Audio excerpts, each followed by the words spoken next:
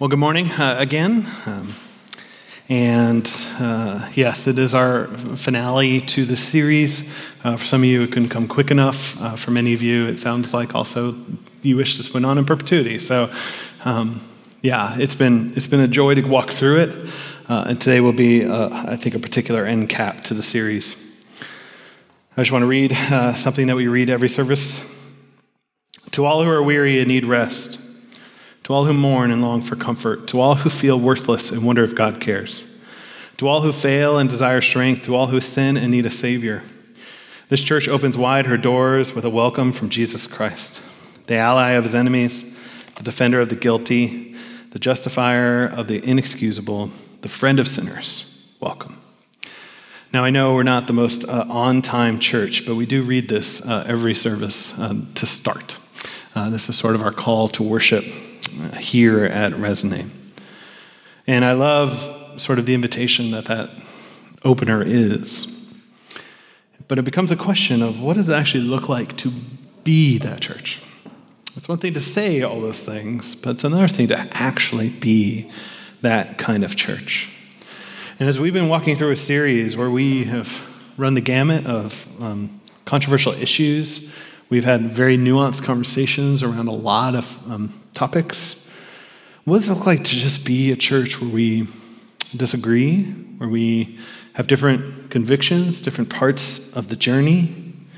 Discipleship journey is all different of how we become more like Jesus. A church where there's space for doubting and disillusionment and disorientation, or even healthy questioning in the process and clarifying in the process of what it means to be a disciple. And that's where I kind of want to talk a little bit more today. It felt like the right sort of finale to the series is to go, okay, how do we become more like a church for that? Not just topically addressing some of those things, but to be the actual church and to practice the things the actual church should practice.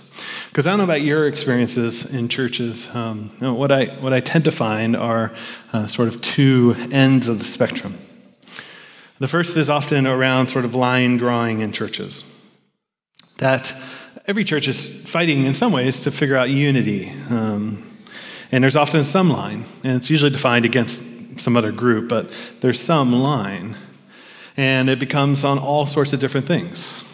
Have you spoken in the gifts of tongues? Then you're part of our group. Can you affirm Calvinism? Do you live with a certain form of radicalism that you're not just laissez-faire about your faith, but you're committed? And it can be all sorts of different things on different even lines. Like if your pastor doesn't address X tomorrow, you need to find a new church. And they're lines. There are all sorts of lines we create. And sometimes we mature and we get more nuanced and we're like, well, the legalistic sort of practices, I don't want any part of that. I'm going to come over here. And we end up drawing a new line saying that practice is not okay. And often there's a whole spectrum, and everybody thinks that their own lines around what it means to be a Christian are the correct ones. And you don't realize there's people on the right and the left of you who also think that their lines are the correct ones, right? Like if you're a Church of God folks, like the fact that we have instruments on stage is like blasphemous. That's not being really Christian. Really Christian is that you sing a cappella only the hymns, right? Or we wear head coverings, or we fly a rainbow flag out front, that's the only way to be a real Christian, right? There's lines. The natural response sometimes to line drawing is to erase all the lines altogether, to keep everything in sort of maybe don't ask, don't tell, to unify just around the fact that there's no lines. And the unity becomes sort of fuzzy.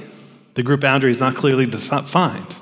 There's really no insiders and outsiders. And at times, that can actually sound quite nice. But often the fuzziness of some of these churches is rarely a compelling life. It's wandering. Humans are not designed to be 100% autonomous to begin with anyways, and we are often communal creatures and function best in a structured community, and lack of that structure often leads to degeneration. And in a lot of the fuzzy world, individual autonomy and your preference and desire to run your own show becomes a thing of value. And as long as that's aligned and it doesn't offend anybody else around you, everybody's good. But as soon as it does, you got to get out of here. And unity around common affinity is just consumerism at the end of the day. It's hardly a picture of what Paul ultimately paints in how he talks about his churches. So let's look in Galatians. We're going to spend a little time in the text, and then we'll unpack, I think, 3 different views on church. Galatians 2 is where we're going to be, starting at verse 11.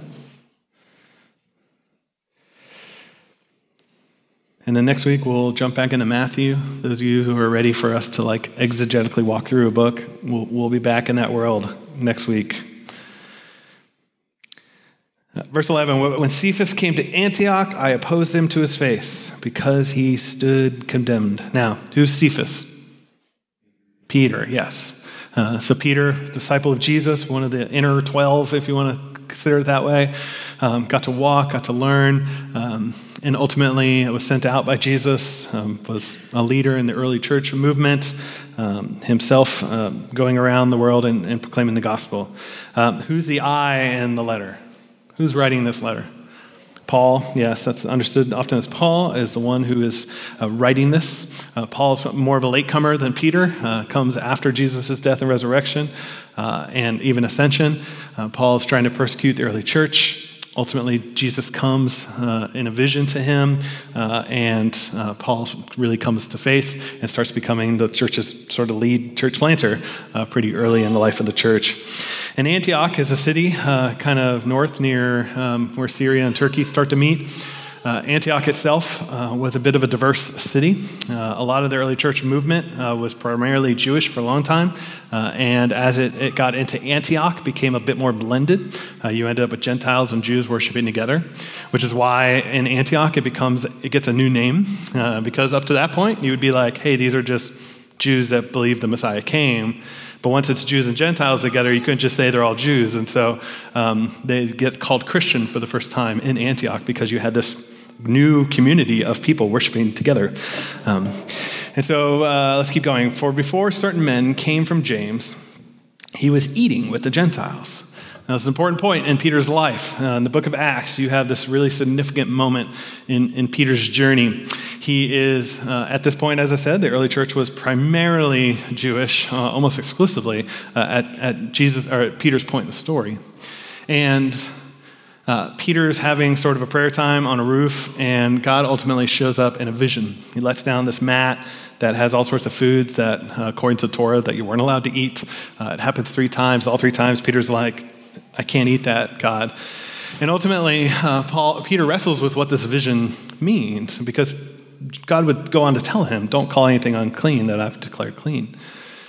And Peter's application of this whole message is related to these Gentiles who are coming into the faith, these Gentiles who seem to be having the Holy Spirit do something in their lives. And Peter comes to terms with the fact that this new movement of God is going to be Jews and Gentiles all being part of this new community, this new family.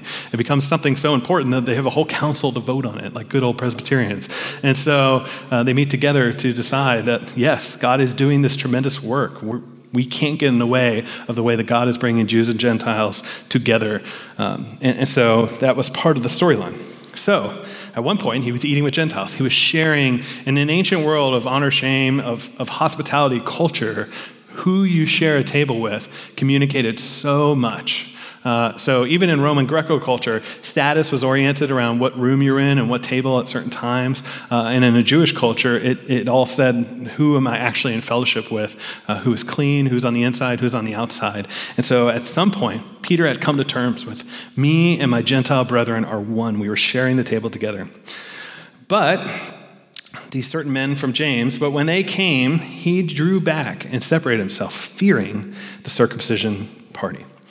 I hate the word party, it just sounds funny in the sentence, but I don't want to go to a circumcision party. But the circumcision, this community of people, this sort of group of Jews who were saying, look, Jesus is Jewish, He's the fulfillment of all of the Old Testament. And for Gentiles, for you guys to follow him, you still have to adhere to the Torah that particularly marked around things like food and circumcision. And we can see why Peter would sort of buy into some of this. And I'm sure they pressured Peter. I'm sure they were probably aggressive about some of it. And what had become a sign of unity, a shared table meal together, became a sign of their disunity. And a line was drawn. saying, no, in order to be Christian, you have to believe in Jesus and you have to be circumcised and you have to only eat with certain people. And that is the definition of Christianity. And attendance on Sunday and speaking in tongues and second baptism and affirmation of a certain theological framework of understanding. And the rest of the Jews acted hypocritically along with him. It said even Barnabas, poor Barnabas, was led astray by their hypocrisy. But when I saw that their conduct was not in step with the truth of the gospel, I said to Cephas before them all, if you, though a Jew, live like a Gentile, not like a Jew, how can you force the Gentiles to live like Jews? We ourselves are Jews by birth and not Gentile sinners. Yet we know that a person is not justified by works of the law, but through faith in Jesus Christ. So we also have believed in Christ Jesus in order to be justified by faith in Christ and not by works of the law, because by works of the law, no one will be justified. And Paul will go on to unpack this argument that much more. Galatians is a tough book. It's really hard to interpret. There's really a lot of questions around who's talking to who. But he will eventually sum up his argument, I would argue, by chapter 6. And he comes around and he says, for neither circumcision counts for anything, nor uncircumcision, but a new creation. And I would argue that sums up 4 chapters of arguments.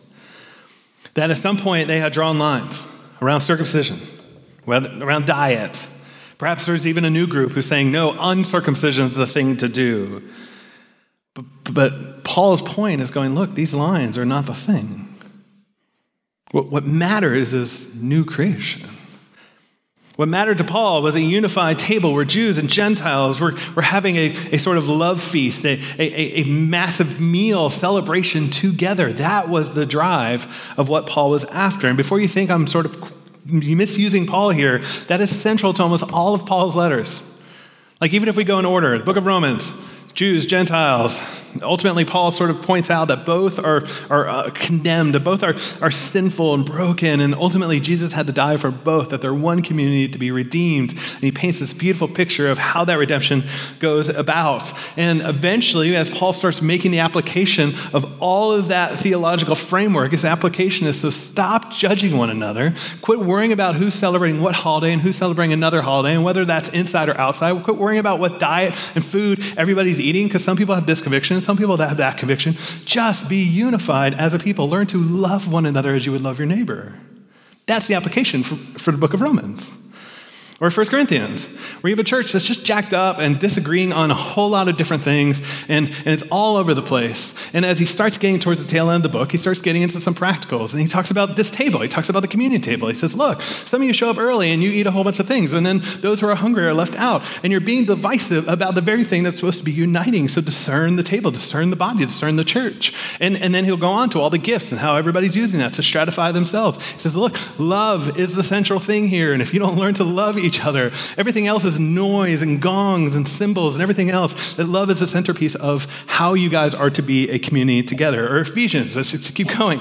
The book of Ephesians, you end up with 2 different groups of Jews and Gentiles once again. And Paul's like, no, what Jesus tore down is he tore down dividing law so that you guys would be this whole one new humanity. And ultimately his call for them is to be unified, that they would be of one faith and one heart, and one baptism, and of one Jesus, that would be the central thing about them. And it wasn't to set up, all right, here are all the lines that make you inside or outside. It was a call back to Jesus and to be unified.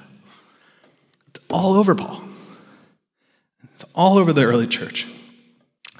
So what I want to unpack for the rest of this time is based upon the work of probably more Paul Hebert. He was a missiologist in the church through a while ago, but he kind of looked at how communities are formed and how communities define themselves and used mathematics to do that. He used set theory and how set theories work of who is inside and who is outside and how that works. And Mark D. Baker has a follow-up work looking at it all called Center Set Church. If you do want to dive in further to anything I teach today, I am just teaching the starting point of Mark Baker's book. But the question that becomes on the table is, what are the markers for who is in and who is out? How do we define even a Christian? If they prayed a prayer, they were baptized. If they go to church or not. Do they give? Do they pray? Are they in a small group? Are they baptized by the Holy Spirit? What is the marker then? What becomes the clear line? And as I said, I think a lot of us probably experience different versions of church. And even some of the sort of deconstruction, disillusionment stuff is sometimes in how we've experienced those things. And in the sets that Hebert talks about, there's a bounded set, there's a fuzzy set, and then there's a center set, which we'll talk about all three. Bounded sets are often a clear, static boundary line that allows for a uniform definition of who's in the group. Unity sort of as uniformity. It's applied to everyone. It often gives a lot of clarity and security for those who are in, but at times the fruit of it, and we'll talk about this, kind of leads to superiority or judgmentalism. It's a set of essential characteristics that everyone must share in order to be a part of the group. Now, at the end of the day, it's a neutral thing, right? Like Costco is a bounded set, right? In order to get in, you have to flash your little card, and the only people that can participate in what is Costco are people with the card. Now, once again, that can lead to judgmentalism. So some people are like, oh, you don't have a Costco card? But it's that experience. And it doesn't mean it does not mean boundaries are bad. I want to be very clear as we talk about this today. Boundaries are good, they're healthy. It's what we do with the boundaries that really matters. And how much we focus on the boundaries or don't focus on the boundaries. That is so much about what I'm going to talk about today. I'm going to use soccer as an example. Because it's World Cup season, which is awesome. And the U.S. better win on Tuesday. And B, because Mark Baker literally uses soccer as his analogies. A bounded soccer game or participation in bounded soccer looks like this. It's the league, and you have to try out. You have to demonstrate a certain amount of ability. You have to be maybe invited in. You have to accept that. You have to pay some dues. You have to get a uniform. Not everyone is accepted in, but everybody ultimately looks the same. There's a uniformity to it. That's a bounded soccer team. Remember, that's neutral. It's just soccer. Bounded sets are clearly defined by all the boundaries that exist. Fuzzy sets, which is the opposite of often bounded sets, is to erase all the lines, to not have any definition in the group. And we can use soccer as an example again. So as a kid, I would go to summer camp. If you go to summer camp, sometimes there's like free play time or on recess or something like that. And guess what? There's usually multiple sports going on. There's some soccer happening on the field. Maybe some kids are over here playing football. There's a couple kids over here playing frisbee. And it's a little bit chaotic. And you never know who's really in or who's not. Some people just leave the game. Some people just join the game in the middle of it. And then it's all over the place. It's just messy. And it's a bit of chaos. You never know what's going on. It's purposely vague. And sometimes fuzzy's good, but sometimes it could be really bad. But at the end of the day, it's also important to note that both fuzzy and bounded sets focus on lines. The bounded one will focus on how we draw the lines and set all the rules so no one is in. And the fuzzy set will often be focused on not having lines. But the focus is still there. It's the fact that there are no lines. It's not putting a focus anywhere else but the fact that there's really just not any lines here. Center sets, I would argue, might be a little bit more like a well. And we could put the cross in the middle or something else, but for a helpful analogy, we'll talk about a well.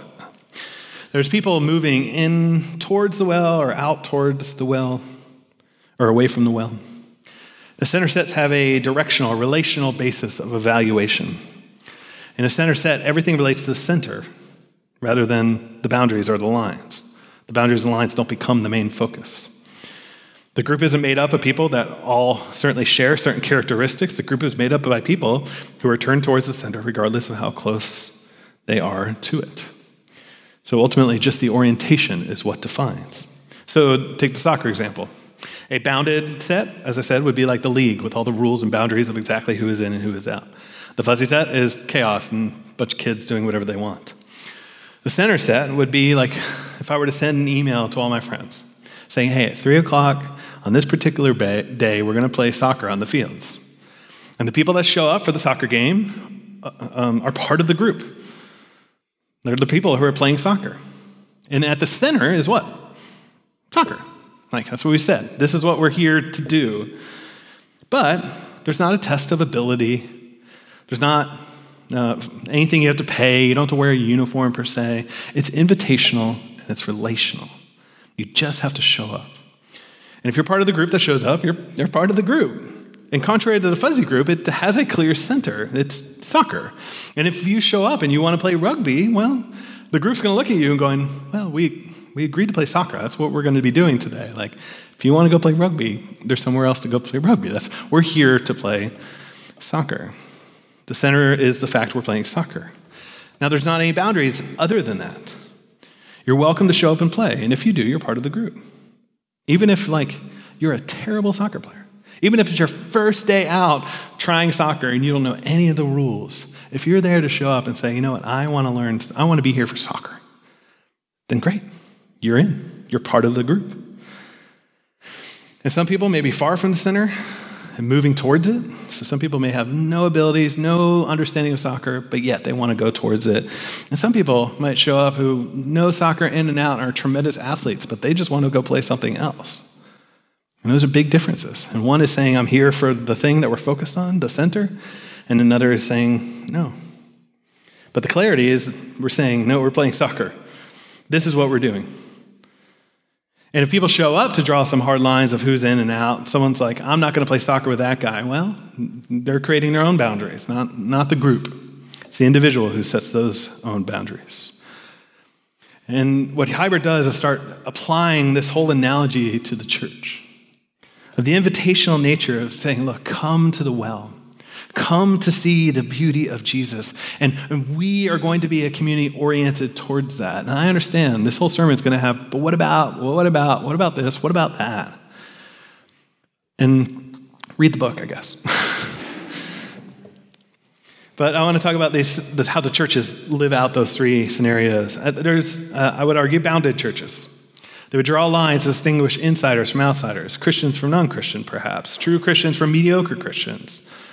The line generally consists of a particular set of doctrinal beliefs. Here's the doctrine you have to believe here, and often often get associated with certain visible behaviors. Right? Have you been circumcised? Are you believing a certain understanding of who you can or can't eat with? Right? Those are all bounded questions. Have you done this action? Have you been baptized? Have you done certain things? There's a certain ways to be bounded. And it manifests in both conservative and liberal ways, with lines drawn on both sides, and we'll cover some of that as we go. And there's fuzzy churches. In a world of tolerance as a supreme value, and with relativism and individualism being through the roof, fuzzy churches are common. And they can be found in a lot of different formats. I would argue that a lot of megachurches tend to function as a fuzzy church. They tend to some of the convictions are laissez-faire, you kind of don't know where they stand. Sermons can be kind of therapeutic more than they are conviction-based at times, until you actually want to lead in that church, and then suddenly all the boundaries start showing up. Or there's sometimes more liberal churches, although sometimes in more liberal churches they're secretly bounded without knowing it. And then center church. And they would say, yes, God at the center, which I know all three groups would say.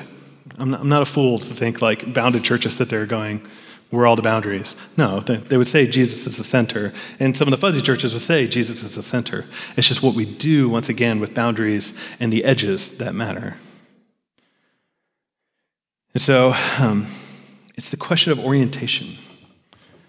To define a group by, at first, the orientation towards Jesus. And sometimes we would call that conversion, that initial step of going, you know what, I'm interested in this Jesus. I want to know more about this Jesus. I'm interested in following Jesus. I want to ask more questions.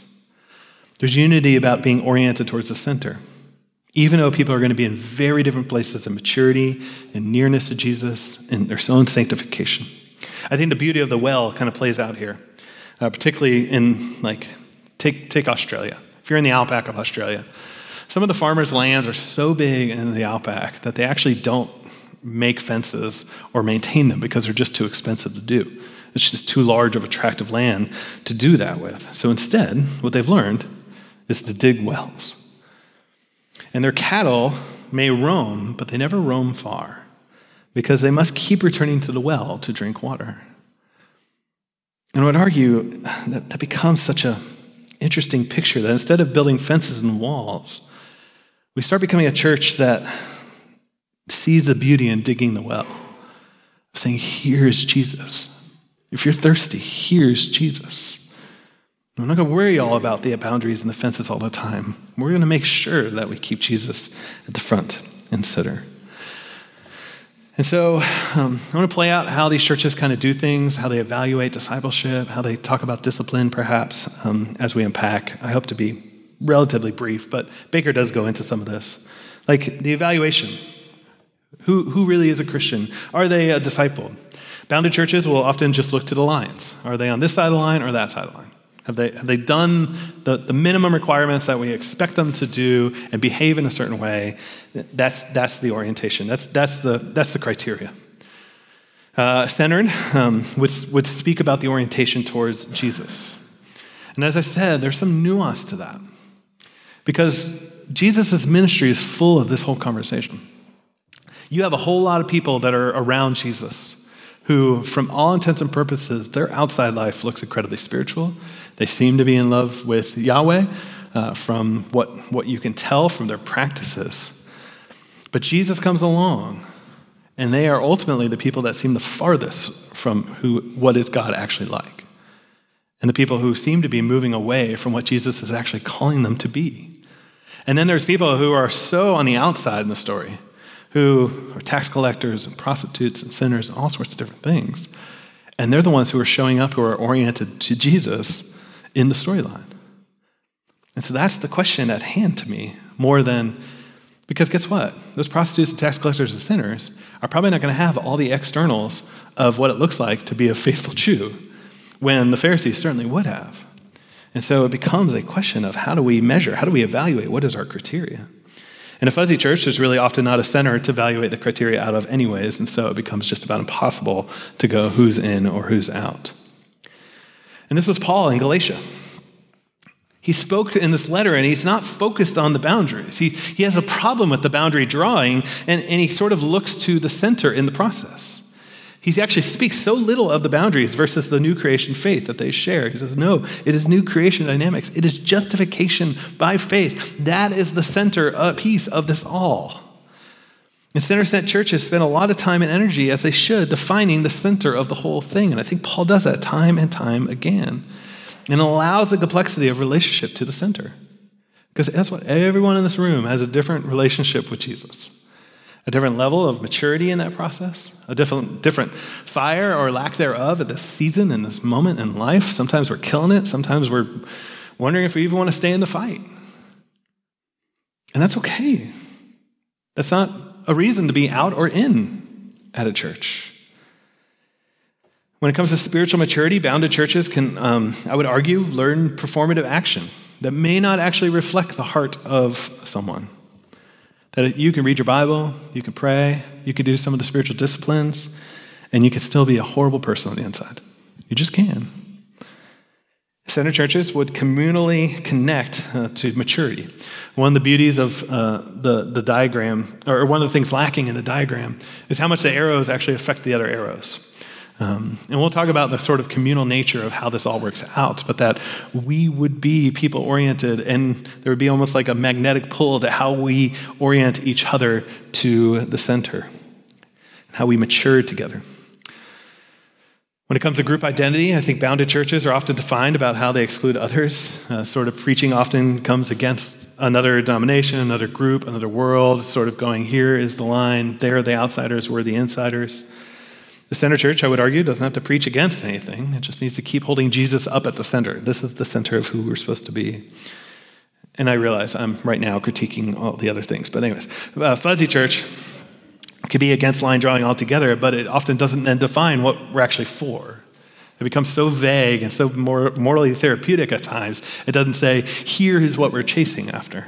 It can just be sort of fuzzy. Everybody's welcome in a very vague sense of that. It's hardly a New Testament picture of the church. Even when it describes the journey of discipleship, the bounded church will have sometimes a way of communicating that you've arrived, right? You've met all these sets of criteria, so you're now on the inside. Now just don't violate that. Ride it out. Don't step outside the boundaries. And once you've met the requirements of just about staying in. I think the center church can communicate that we are all in process together. And I think marriage becomes the easiest metaphor to explain this in. So take a bounded view of marriage. This is a bounded view of marriage. I went to the justice or pastor. I said the words. I have a ring, which today I don't. Mine broke last night. It's very fitting that I'm preaching on this while filling the baptistry. But I have a ring, I have a certificate. In a bounded way, I would say that is marriage. I'm married. The fuzzy view of marriage would be like, well, we just live together. We're committed to each other in our hearts. It's totally fine. And there's no lines, there's no clarity on a whole lot. The center view would say, yeah, we did the thing in the ceremony, and that was a great starting point. But the fact that I wear a ring or have a certificate, that doesn't necessarily mean I'm married. What it means to be married is that I'm progressively orienting my life around the commitment I have to this other person. That I'm not in an open marriage, so I'm not pursuing other wives or spouses. That I have a relational orientation. This is the person, here I go. And it's bigger than the date night or the amount I pray together or anything like that. Because I can do all those things and still not love and cherish my wife. It's bigger than that. And hear me, like for so many of us, when we walk out on our wedding day, we don't have a clue what it actually means to be a husband and wife. We just don't. That's what happens when you get married. It's going to be a long journey of peaks and valleys and moments of real intimate connection and moments of lack of sometimes that connection. And that's just the process. It's all of it. And the fascinating thing is this is one of the primary metaphors that Jesus gives for his church is this. It's like the mystery of marriage is unpacked in the fact that God is a faithful God who welcomes us in, and we are all the other end of that spectrum going, all right, sometimes I'm on fire in this marriage, sometimes I'm lazy in this marriage, sometimes I'm far from Jesus, sometimes I'm near Jesus, sometimes I'm walking away, sometimes I'm walking towards all of it. And it allows for all sorts of different pictures of belief. Now hear me, obviously doctrine matters. If you've been here enough, you know that this is true. Doctrine matters for us. Bad teaching is a problem. But good teaching plays a part of clarifying what the center actually is. And there's a difference. I would argue bounded churches would say you have to believe X, Y, and Z to be a part of this group. You have to affirm all of these things. But center churches will go on to say, yes, you can say yes to Jesus and still have a whole lot wrong. Like I said, the day I got married, I didn't know what it was like to be married. But that day I committed to orient my life around my wife, away from any other opportunities relationally, and commit to her. That was the center. Now, as part of that process, all other stuff has taken years to work on. My own selfishness in my marriage has taken years. My own devotion towards my wife takes years to learn. My own love or commitment or how much I sacrifice or don't sacrifice for her, that has taken years. And guess what? We all have different orderings of our lives. For you, those that are married in this room, there's a different ordering to all of that for each of us. God may work on your selfishness in the first 3 years of your marriage, and it may not come to the 15th year of my marriage, right? Like, it's just different. Everybody has different parts of that journey of sanctification, growing together in our relationship with the one we're married to. And our relationship with God is not any different. And so just looking at beliefs and behaviors is not necessarily a helpful indicator of healthy marriage. And it's not a healthy indicator sometimes of even a healthy faith. Because guess what? Psychopaths are really good at pretending. And so are each of us. We're really good at making things look good.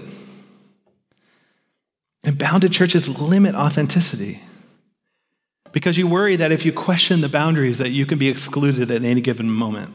And center churches give great permission to wonder, explore, doubt, and it doesn't define whether you're in and out. It's not about your performance any given one day or any given season. Just like my marriage. Like some days, gosh, I'm a crummy husband. And some days I'm killing it. I'm doing a great job. And now I hope I have more good days than bad days.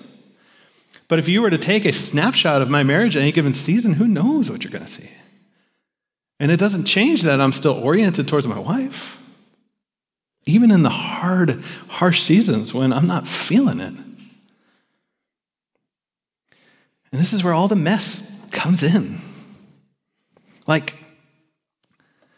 why would we exclude someone from a group who is turning towards Jesus, who's really coming to faith, but at this point, they don't see the Bible all as the Word of God?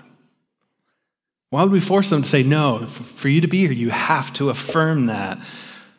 Why would we make it a rule to rule them out? Or I'm going to get more controversial. Why would we exclude people who may not be heteronormative in their sexuality, Maybe their experiences in the church have all been negative up to this point. And why would we exclude someone who may just be beginning their journey of opening up to Jesus? And we approach them sometimes and have a statement that says, just so you know, if you show up here, you can't do this here. You got to stop right now. Stop participating in it.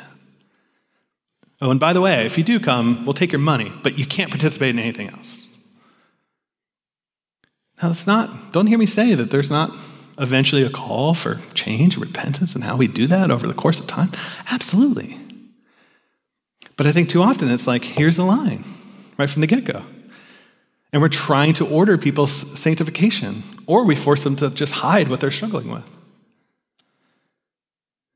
Do we draw the same lines around people's lusts in their hearts? Because Jesus has pretty harsh words about that too. Pornography. And if we did draw those harsh lines saying, hey, you can't be a part of this fellowship if you're participating in this, how many of us are actually going to confess our struggles then? Because we'd be so worried that we'd be on the other side of the boundaries in the process. But that would be consistent. Bounded churches, I would argue, often focus on the externals. And Jesus was so clear in his teachings. So clear. From the woes of the Pharisees to the Sermon on the Mount. Hey, you guys wash the outside of the cup all the time, but the inside is just filthy. You tithe correctly, but you neglect compassion, mercy. You've heard it said that the outward adherence to the law is what matters, but I say it's your heart. And Jesus constantly is after that. And once again, it's conservative and progressive too. It follows all different ends of the spectrum. That's why there's so much pressure to virtue signal in this sort of bounded versus fuzzy set world. It doesn't matter if you actually do anything about racism or really do care about it, but you have to appear anti-racist. It doesn't matter if you actually do anything about abortion or really care about it, you have to appear anti-abortion. And we virtue signal to keep up appearances. Because that's what bounded communities ultimately produce. It's the fruit. The fruit of boundedness often is lines with shame and guilt at their helm. It's like Galatians 2. It's the shame that the Judaizers brought to Peter, going, you can't do that. How dare you? Peter's like, okay. And he was shamed into a whole different way of living. It's lines that exclude. Not just internal judgment, but you're not welcome.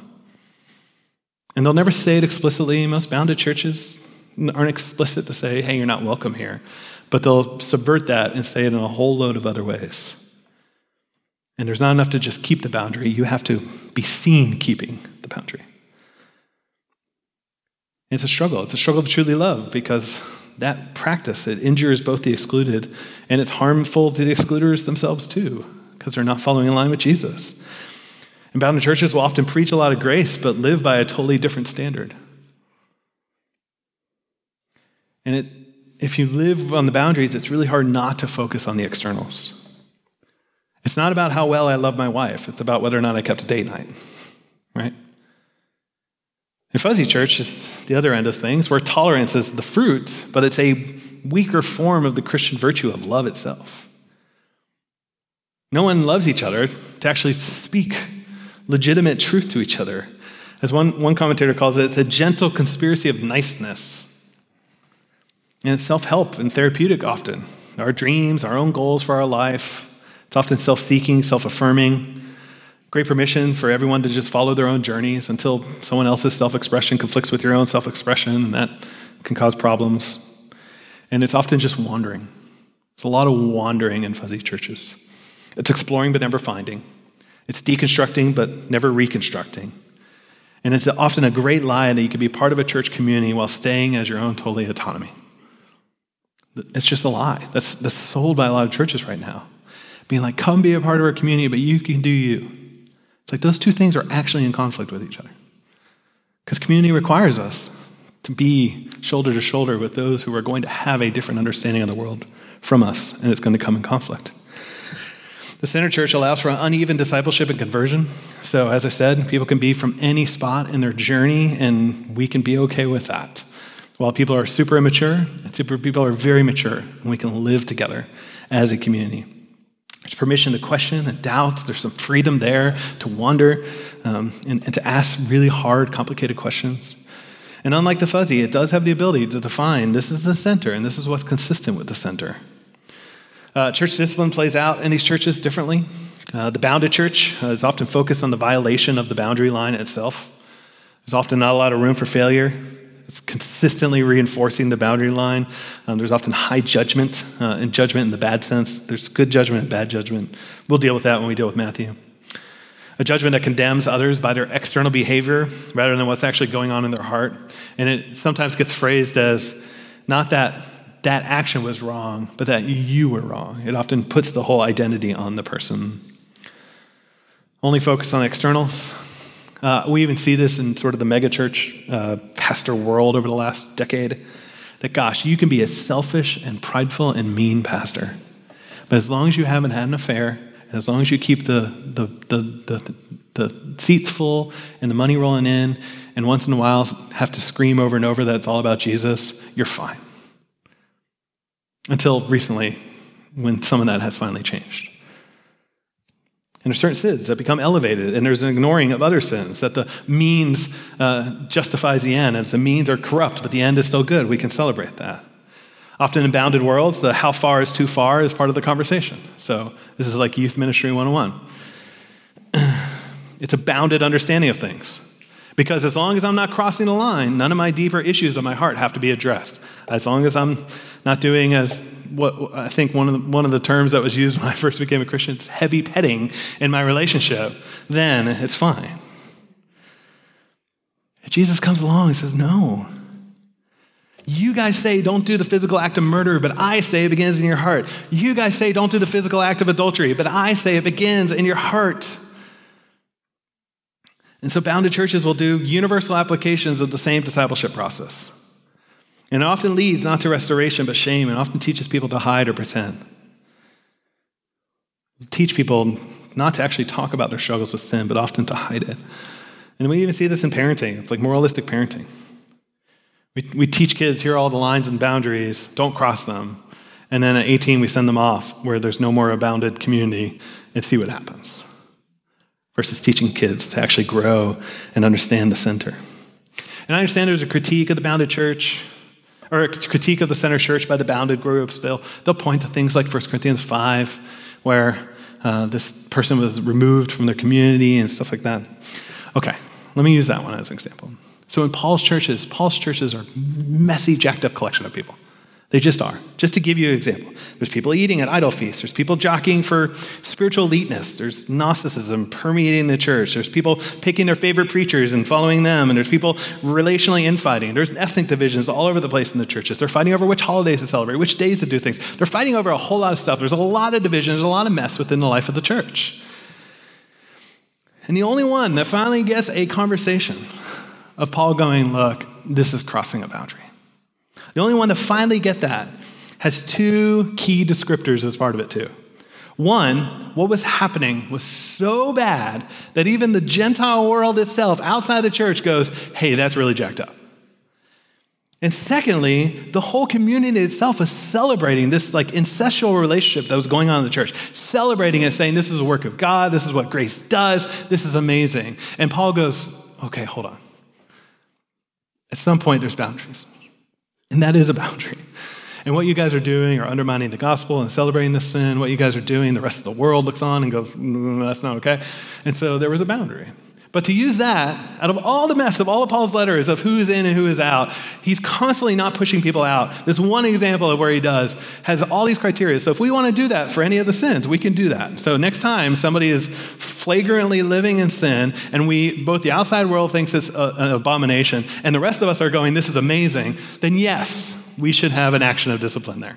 So let me know if that happens. So, fuzzy. So discipline in a fuzzy church, it doesn't exist, right? Or maybe they're fuzzy on certain issues. Sometimes it's around like social justice or race or something like that. Like you have to be about this, otherwise you can't be here.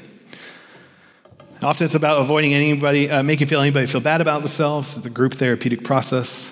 Once again, it often only deals with symptoms and it never actually deals with heart and transformation. Because loving confrontation is necessary. If you're a good friend, if you're a parent, if you're a teacher, loving confrontation is part of relational life. It's healthy. And to totally avoid it is not doing any good for everybody. But the Center Church, every discipline is dealt with individually. We stay away from broad rules and processes because the Bible even does that, right? So 10 Commandments, one of those is do not bear false witness, which comes in the book of Exodus. What happens in the first chapter of Exodus is a bunch of women who go, yeah, these Jewish women are having babies too quickly. You guys can't kill them all. Like, they bear false witness to save the Israelites in the opening chapter of the book. Or Rahab comes along and hides a bunch of spies and has to lie about it in order to ultimately save them. And she's held up as a hero in doing so. And so sometimes putting those lines and saying, all the time, this is how it applies, just doesn't actually work in individual people's experiences. Now, like I said, boundaries are okay. But if you use those universally to say who's in and who's out, that, once again, is a problem. So, like when someone has anger, we can relationally, individually talk about that. Because that's usually a fruit issue. It's a bad fruit. And individually, then we can dive down and go, okay, let's talk about what's going on. Let's talk about your experiences growing up. Let's talk about how anger was dealt with in your family. Let's talk about your work stress that is driving you insane right now. Let's talk about all these factors that can lead to that fruit, as opposed to going, hey, you can't be angry. Jesus, that's not Christ-like. That's not helpful. That's not transformative, at least. That we are messy and complex, and it takes a long time to do these sort of things. None of us have arrived. We're all being sanctified in various ways, and we keep Jesus at the center, no matter how long it takes. It's invitational. It's not manipulating or shaming or compelling. Other than Jesus' confrontation with religious leaders, his practice was often invitational. And even with them, it was often invitational. So even his woes to the Pharisees, he's utilizing a prophetic practice from Isaiah to do so. But take Luke 15. It's an amazingly invitational passage. 3 stories. One's about the lost sheep, one's about a lost coin, and then eventually the prodigal son story. Now, once again, the prodigal son story is neither fuzzy nor bounded. So the son runs away. The father speaks in very not fuzzy terms. My son is dead to me. My son, he's gone, which is a line on some level. So it's drawing some sense of lines or some sense of this is true, the relationship with the father, this relationship has been lost. But then he returns. It's amazing. The father restores him. And the point of the prodigal son story is actually for the Pharisees, who are the main audience of the story. And the point of it at the end is him inviting his older brother, who doesn't really like that the father welcomed the son into the storyline and welcomed him back and hugged him and welcomed him into the family again. And the older brother's on the outside. And the father does what? He goes out to the older brother and says, look, everything I have is yours. Come, let's celebrate together the kind of father I am as welcoming my lost son home. And I think very much this is that picture. It's saying, Pharisees, hey, you're invited to come play soccer. And the soccer game might be messy, and there's people that are of all different abilities, and you might be one of the strongest soccer players on the team, and you might get frustrated that other people don't have as much ability as you do. That might happen. But hey, it's going to be fun. So come join the party. We're playing soccer. And it invites. And we can't make someone repent. But we can, by invitation, by kindness, and by truth, invite them into the repentance that God may actually produce in them, the same way that God does, which is by his kindness. Center Set offers relational discernment instead of judgment. Like I said, it's really hard actually to probably tell if someone's oriented towards Jesus. It's a heart posture. But in a long, involved relationship with someone, we can actually probably tell pretty well, right? We can have good judgment of actions and not just the person, because we've been able to see the seasons where things are strong versus the seasons where things are weak. In relationship and trust, you're able to speak into those things. Guess what? I don't take a lot of criticism for people I have no relationship with. It's just not helpful. There's so much context, there's so much nuance, there's so much highs and lows of things that it just isn't, I'm not going to listen to a lot of it. But if someone near and dear to me goes, hey, I see this in your life right now, and I think it might be damaging to you, I'm going to listen to that. It produces wisdom instead of rules. It's a much more different conversation about sin and decision-making to be center set. It's helpful when people discern rather than just simply set a hard line. This is the difference between immaturity and maturity for my kids. When they're little, yes, hard lines. Hey, don't touch that, it's hot, right? But as they grow, my job as a parent is to actually teach them wisdom to discern things as opposed to setting hard lines all the time of what is the right thing or wrong thing.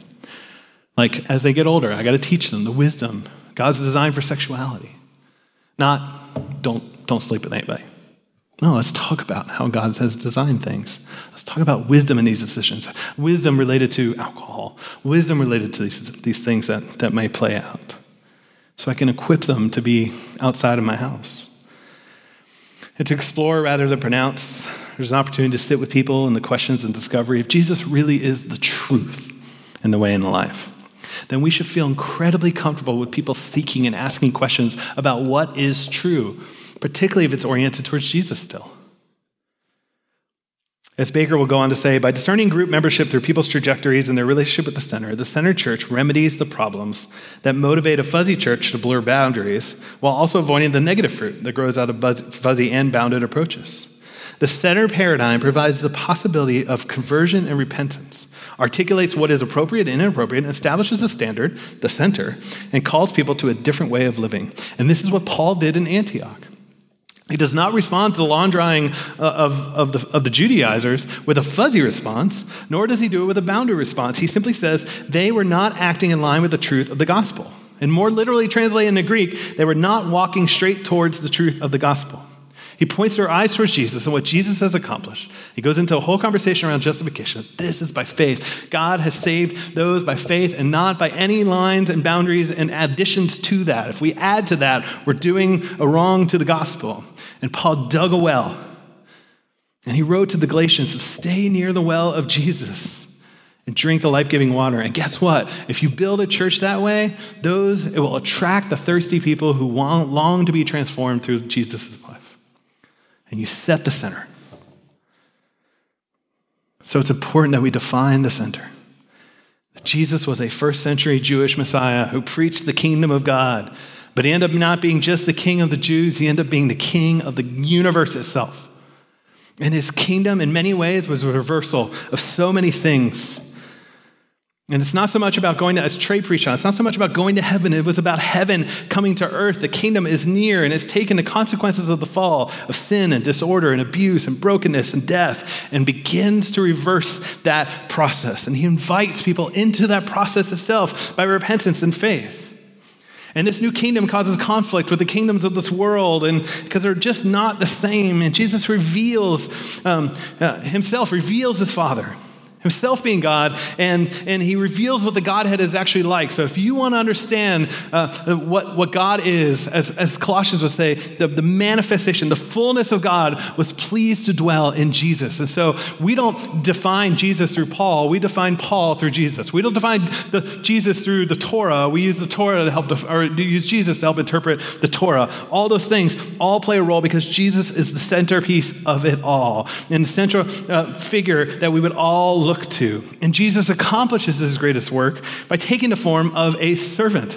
The central action of it all is the cross.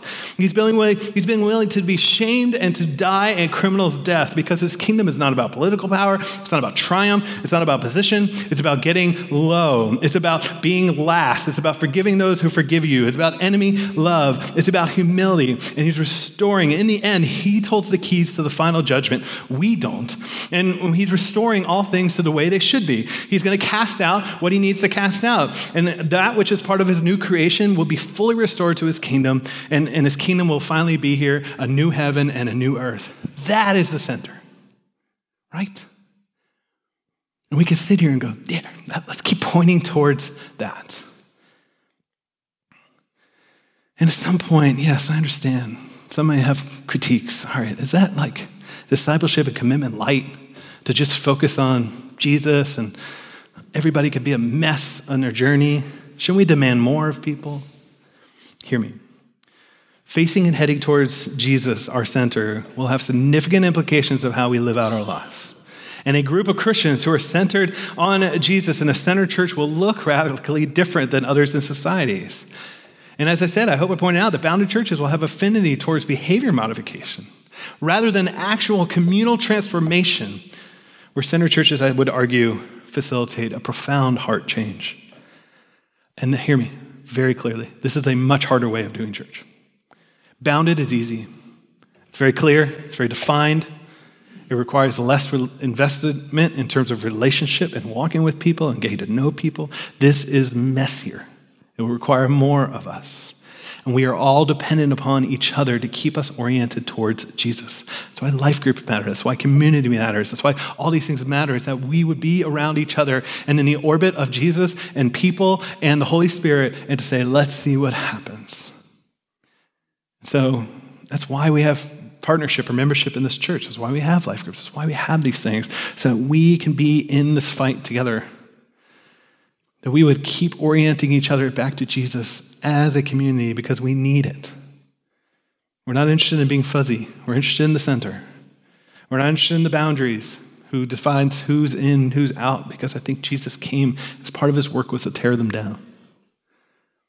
Now, all boundaries aren't bad, and sometimes we'll define some of those as we go.